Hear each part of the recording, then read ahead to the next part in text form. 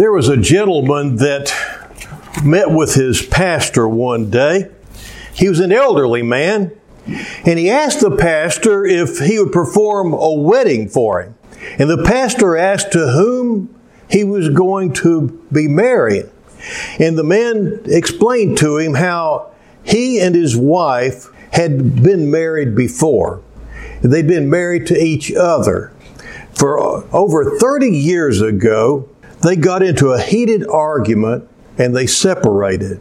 And then they got a divorce. And it took them 30 years of living alone to see just how foolish they had been. And now they wanted to remarry, hoping that the Lord would give them just a few years of happiness together before they died. Now, we can see situations like this all around us where homes are just torn apart by bitterness. Bitterness is one of the enemy's just favorite tools to use to kill and to steal and to destroy, and to keep us from having that abundant life that the Lord went to the cross and died for us so that we could have. Bitterness not only poisons those around you, but if not dealt with according to Scripture, it will also poison you. Now, sadly, many people in our country today are bound by bitterness. And I find myself, this is one of the reasons why I'm starting this new series I'll tell you about in just a moment. But every time I look at the news, it's hard to not get bitter. Every time, just all sorts of situations all around that I'll find myself having to prayerfully guard my heart to keep from falling into bitterness. And so, as our country grows more and more separated from God and more individually self-centered, with people thinking that the world revolves around them and not giving place to God, I'm afraid we're going to see more and more people just stuck in bitterness because they don't have the Lord to deliver them and to get them out of it. And so we're going to start this new series today that I'm going to just call it, If the Son Makes You Free. And it comes from where Jesus in John, the 8th chapter, the 36th verse, He's telling a group of people, so if the Son makes you free, you will be free indeed. And then in another place in Scripture, in Luke, the 4th chapter, the 17th or the 21st verses, we read where Jesus declared one of His missions here on earth as He began His ministry. He says, I'm going to just quote, "The Spirit of the Lord is upon me because He has anointed me to preach the gospel to the poor, to proclaim release to the captives and recovery of sight to the blind, to set free those who are oppressed, to proclaim the favorable year of the Lord." It says that then He closed this book in the synagogue and gave it back to the attendant and sat down. And it says that all the eyes in the synagogue were fixed on Him. And He said to them, "Today this Scripture has been fulfilled in your hearing." If you look at the different parts of Jesus' mission statement, you can sum them all up in saying that He came to free us from our past so we can really live in connection with the Lord in the present and look forward with hope and joy to the future. Today, we're going to be looking at the sin of bitterness. And yeah, bitterness isn't just an emotion. It is a product of harboring unforgiveness. It's a product of a lot of things that I'll get into in just a minute. But in this passage, I just want us to back up and look at what it says. in Hebrews, the 12th chapter. He says, in this age, and he's addressing us today, in this age where people are so antagonistic toward each other, where people are being so ugly with each other, where people just seem to be picking fights with each other, even when they're supposed to be friends on Facebook, I mean, it's just weird, people just fight all over the place nowadays. Into all of this chaos, we hear these words from our Lord God. Pursue peace with all people and the sanctification without which no one will see God.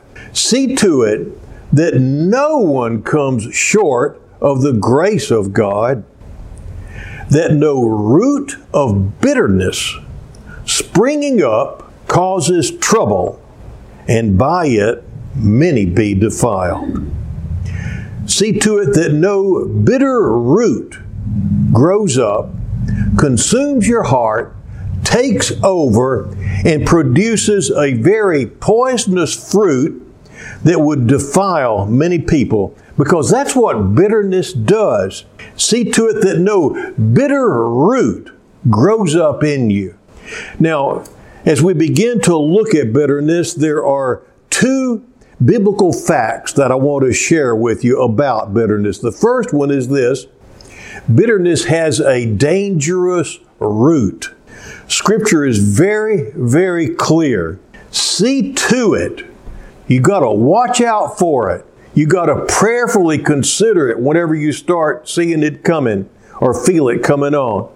See to it that no bitter root grows up. Nip it. Stop it before it gets started. So how does a bitter root start? Bitterness, you can look at people and you can just label some people and say, that is a bitter person. And generally, most of the bitter people I can think about are also mean. Have you ever noticed that? Bitter because they're going to be sarcastic, they're going to be cutting, they're going to just chop your legs out from under you in some way or another, verbally.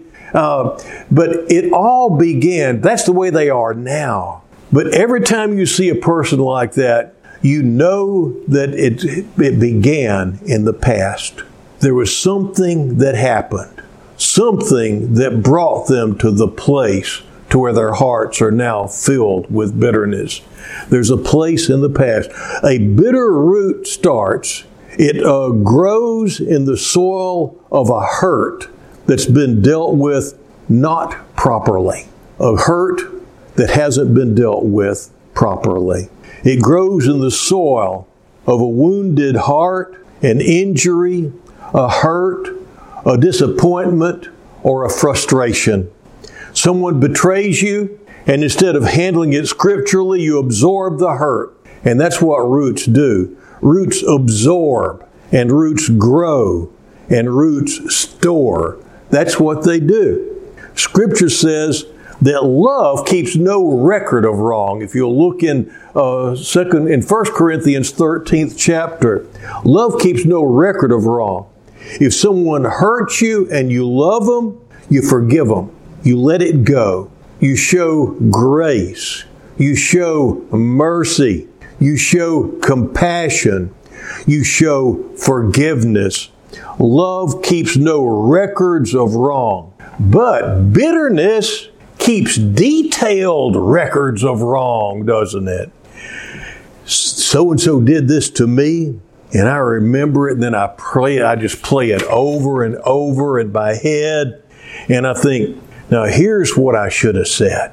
And next time, if I ever cross them again, and if they do, then this is, and you just play the scenario out, a scenario that's probably, I've discovered after practicing this for years, I have discovered that so many of those conversations never come about. I've been disappointed sometimes whenever people start being nice to me when I was just ready. Anyway, those bitter roots, they absorb the hurts and they store it. And when these roots do that, these roots start to grow, and bitterness produces a dangerous root. Now, the second thing, bitterness produces a poisonous fruit. Out of this dangerous root of bitterness, our lives start to exude hatred and anger and rage, and sometimes it just totally poisons relationships. In fact, I like the way the New Living Translation translates verse 15. It says this, "Whenever the bitter root springs up, many are corrupted by its poison." Whenever a bitter root grows up, many people, including you, will be corrupted by its poison. Have you ever noticed this? At work, you can have one bitter person, and that one bitter person can totally change the climate of an entire office.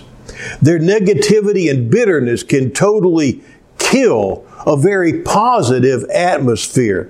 The same is true with families. Maybe you've experienced this. You can take one bitter family member and they can totally disrupt the unity and love and harmony in a family. You can see it in teenagers. You take a group of great kids, just really good kids, and you drop in the middle of them one bitter, angry, rebellious kid, and all of a sudden, the whole group starts to trend in the wrong direction. Bitterness produces a very, very poisonous fruit. Now, I'm going to share with you 5 qualities of bitter people.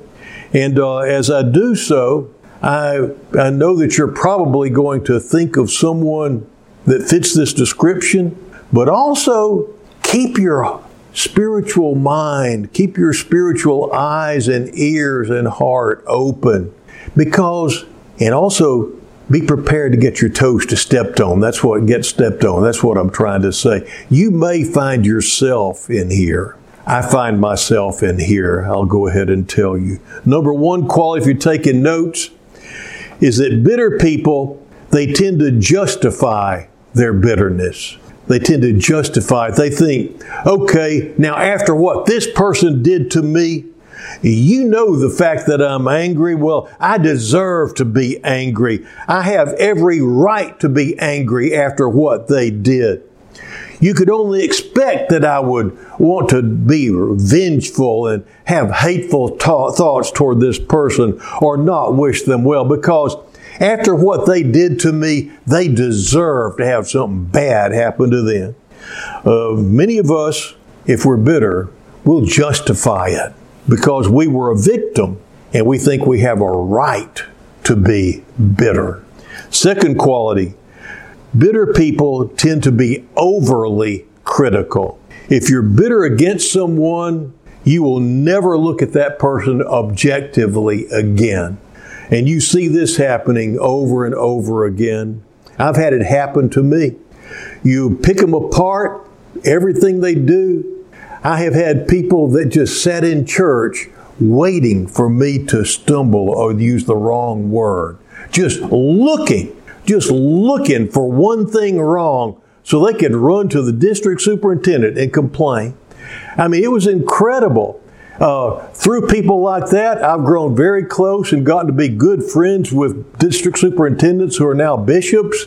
And I had them just call me in and say, "Joel, why do these people even come to church?"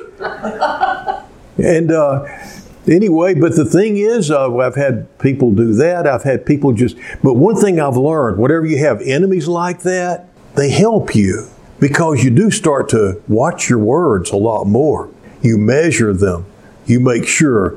It's a shame to live in that bondage, but bitter people can put other people in bondage, you see. They can stifle their freedom of expression and speech, and it just happens. So anyway, they can become overly critical. And here she comes, just strutting in like that with her brand new purse, and who she thinks she should try to impress, Anyway, you'll just, no matter what's going on, a guy comes into your office, say, "Oh, Mr. Cocky, come on in." They may be trying to be nice to you, And what you're thinking is, oh yeah, just trying to suck up, hot dog, yeah. And just your attitude will be wrong. Let's face it. So in marriages, your spouse hurts you and you can become bitter for the rest of your life. Yeah, he can't do anything right. It'll just stay there and it'll poison a marriage. Third quality, they secretly celebrate the misfortunes of others. I've caught myself doing this. And if I am bitter and something bad happens, that's just God evening out the score. Yeah. Scripture says you reap what you sow, so I'm glad to see you reaping right now. That's the way you can feel in your heart. You can secretly celebrate their misfortunes. Like if you're driving down the road and every time we come to San Philip, we see that when this happens to us, where some crazy person going, "Meow," you're just taken down the road, and and anyway, 90 miles an hour, and you're like, oh yeah, Mr. and Ms. Important, and 10 miles later they're pulled over by the cop, and you're like, who's going to be there last now, huh? Yeah. Anyway, and in your heart, you're celebrating their misfortune. Now, a fourth quality of bitter people, they tend to write off entire groups of people. They'll be hurt by one person or two people, and so they write off an entire group of people. I know I've run across women who'd been hurt by one man or maybe two, and understandably they were hurt, but all of a sudden they hate all men. All men are bad. Guys will do that with women too. Some gal will cheat on a guy, and the next thing you know, you can't trust women. They'll just group them all together. And you can't trust a single woman. They'll mess around on you. Anyway, sometimes I'll meet a person, they'll ask me, what do you do for a living? And I'll say, I'm a pastor, and think, oh, and their eyes will kind of cut. And sometimes it's because they realize they've been cussing way too much and something like that. But other times it's because they've been hurt by a pastor in the past. Or maybe someone they loved was hurt by a pastor in the past. And they've just lumped all pastors together. And I'm just the current representative of a group that they are holding bitterness toward. Well, they'll do churches that way. They'll hate all churches because they were dealt badly in one church. People write off whole political parties, and I'll just leave it at that. And then move on to number 5. Bitter people have a hard time seeing bitterness in the mirror. They have a hard time. They can see it in somebody next to them. Some of you right now, you're thinking, oh man, if so-and-so was here, I just wish they were here. We're got low attendance, and so-and-so really need to be here so they can hear that. I'll have to mention it to them, so listen to the podcast, or I'll email that podcast to them because they really need to hear this. And then someone sitting right next to you thinking, boy, they really need to hear this, talking about you in their hearts. So, because it's so hard to see, it's easy to see in other people, but sometimes, just like a lot of other things that we really need to work on, it's so hard to see in ourselves. And so, my prayer this morning has been that the Lord would give you eyes to see, because He's shown me some roots of bitterness in my life in the past that have just set me free. And the Lord can set you free. So I want to raise a question to help bring awareness to you. With whom or what are you bitter? Honestly, before God in your heart. Don't say it out loud, please. But in your heart, just think, whom or what am I finding myself bitter toward? It may be that one's root's just beginning to grow, and the Lord's helping you to see you need to nip it right now. You need to root it out. You need to stomp on it, kill it right now. But anyway, it could be someone's been telling lies about you and spreading rumors and you're just bitter. It could be something more personal. It could be one or both of your parents. You're bitter toward them. Maybe your dad wasn't there for you like you knew he should have been. Or maybe he was abusive to you or to your mom. Or maybe he wasn't good to your mom, or he left you, or your mom was violent at times, or she drank too much, or she played favorites in the family. You know, there's just all sorts of different things. Maybe you're bitter toward someone who took advantage of you when you tried to help them, and they abused your generosity. Or perhaps you loaned them money, and they never paid you back. Or maybe it was a long trusted friend who just betrayed you. Or I've seen marriages where something happened years and years ago, and that marriage has been poisoned by that ever since because it's never been dealt with. And it poisons not just the relationship between husband and wife, but also it poisons the kids. You see this a lot in divorce. It's touched a lot of us in one way or another. When divorce happens, usually both people are wrong at some level if they'll admit it. And yet it's so common to see the spouse just despise the ex and hate them. And what does that do? That fruit of bitterness, that poison, just slops over onto their kids and everybody around. And I know a lot of people are bitter at God. God, I prayed and I asked you to do this and you didn't do it. If you'd only done what I asked you to do, what you could have done, you could have done it, but you didn't. A lot of people are bitter at themselves. How could I have been so stupid? How could I have been so foolish? That one mistake, look what it's cost me. And then this is an area for me because I tend to forgive people who hurt me rather quickly because I get a lot of that. But what's harder for me is someone who hurts somebody that I love. It's hard. I care less. I really have learned to practice not taking into account a wrong suffered. But whenever it's somebody I love, that's different. With whom or what are you bitter? The message this morning is the Lord wants you to be free from it. As was said earlier, you could define Jesus' mission. He wants to free you from your past so you can be here and enjoy the present and look forward to the future. So what do?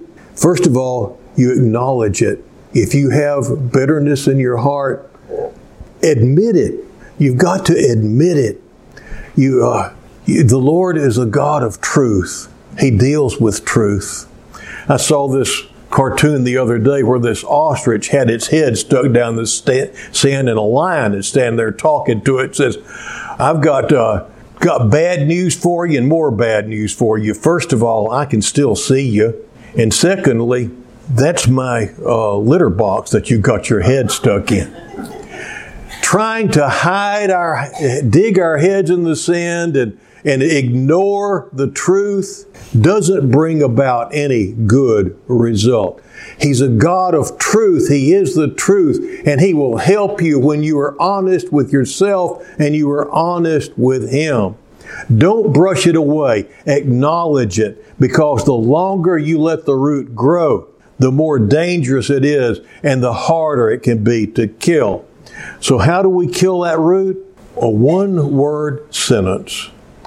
Forgive. I know that's not the word you wanted to hear, but that's the answer. Forgive. It's the only answer. It's with forgiveness. And yet, just whenever I say that, I know a lot of you are thinking that you've been wounded so deeply that you don't even want to think about forgiving yet.